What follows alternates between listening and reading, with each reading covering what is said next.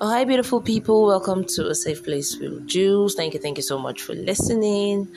And in today's episode, I'm going to talk about how to be better at anything.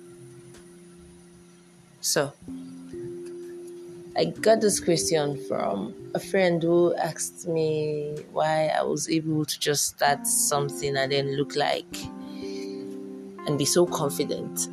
Or look like I'm very confident because sometimes I'm really scared as hell. But look confident and just keep on doing it. And I thought to record a podcast in response to that. The key to being better at anything is being consistent. Consistency is key. So, I used to have this problem with inconsistency. I've had a fashion brand for about 3 years now, and I was really inconsistent with it. So I would do it for 2 months, 3 months. I would stop. I would get a 9 to 5. I would, get busy with other stuff. And suddenly this year, I became consistent at it. I made a decision. I was like, you know what? I'm going to take Calstachi. That's the name of my brand. And I'm going to make sure I give Calstachi all of my attention, and I'm going to be consistent with Calstachi. Now, with me being consistent, I showed up every day. I made sure that even on days when I didn't feel like making dresses, I was available to make dresses. On days when I didn't feel like going for the delivery or taking measurements or trying to watch new videos on YouTube to see new trending styles and other stuffs, or to to get inspired. On days when I didn't feel like doing it, I had to force myself to do it, to be consistent. So the key to being better at anything is consistency.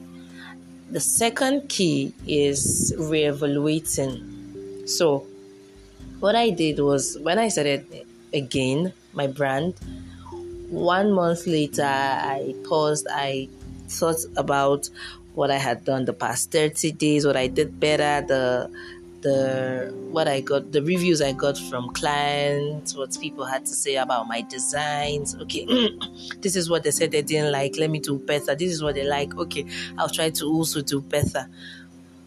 Let me bring you home to something easier, to an easier life experience. Okay, earlier, there was a time in my life when I used to make really salty food. It even happened to me sometime this year. It was just a phase in my life, and I had a couple of my friends tell me, man, babe, this is really salty. And I was like, man, I think this super tasting stuff I've started again, no?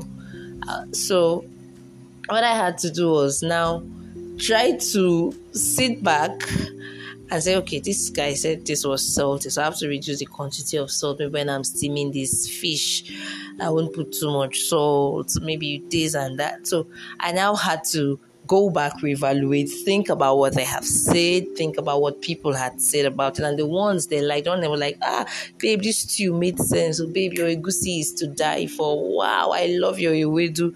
And I'm like, okay, this is what they like. The way I made this, I'm going to do better. And this one they didn't really like. Okay, this is how not to do it. And there was the time I fucked up for fried rice, and I was like, what did I do? Why did I add onion to it? And the next time I made it, because I had evaluated, I had seen that this was where I made my mistake.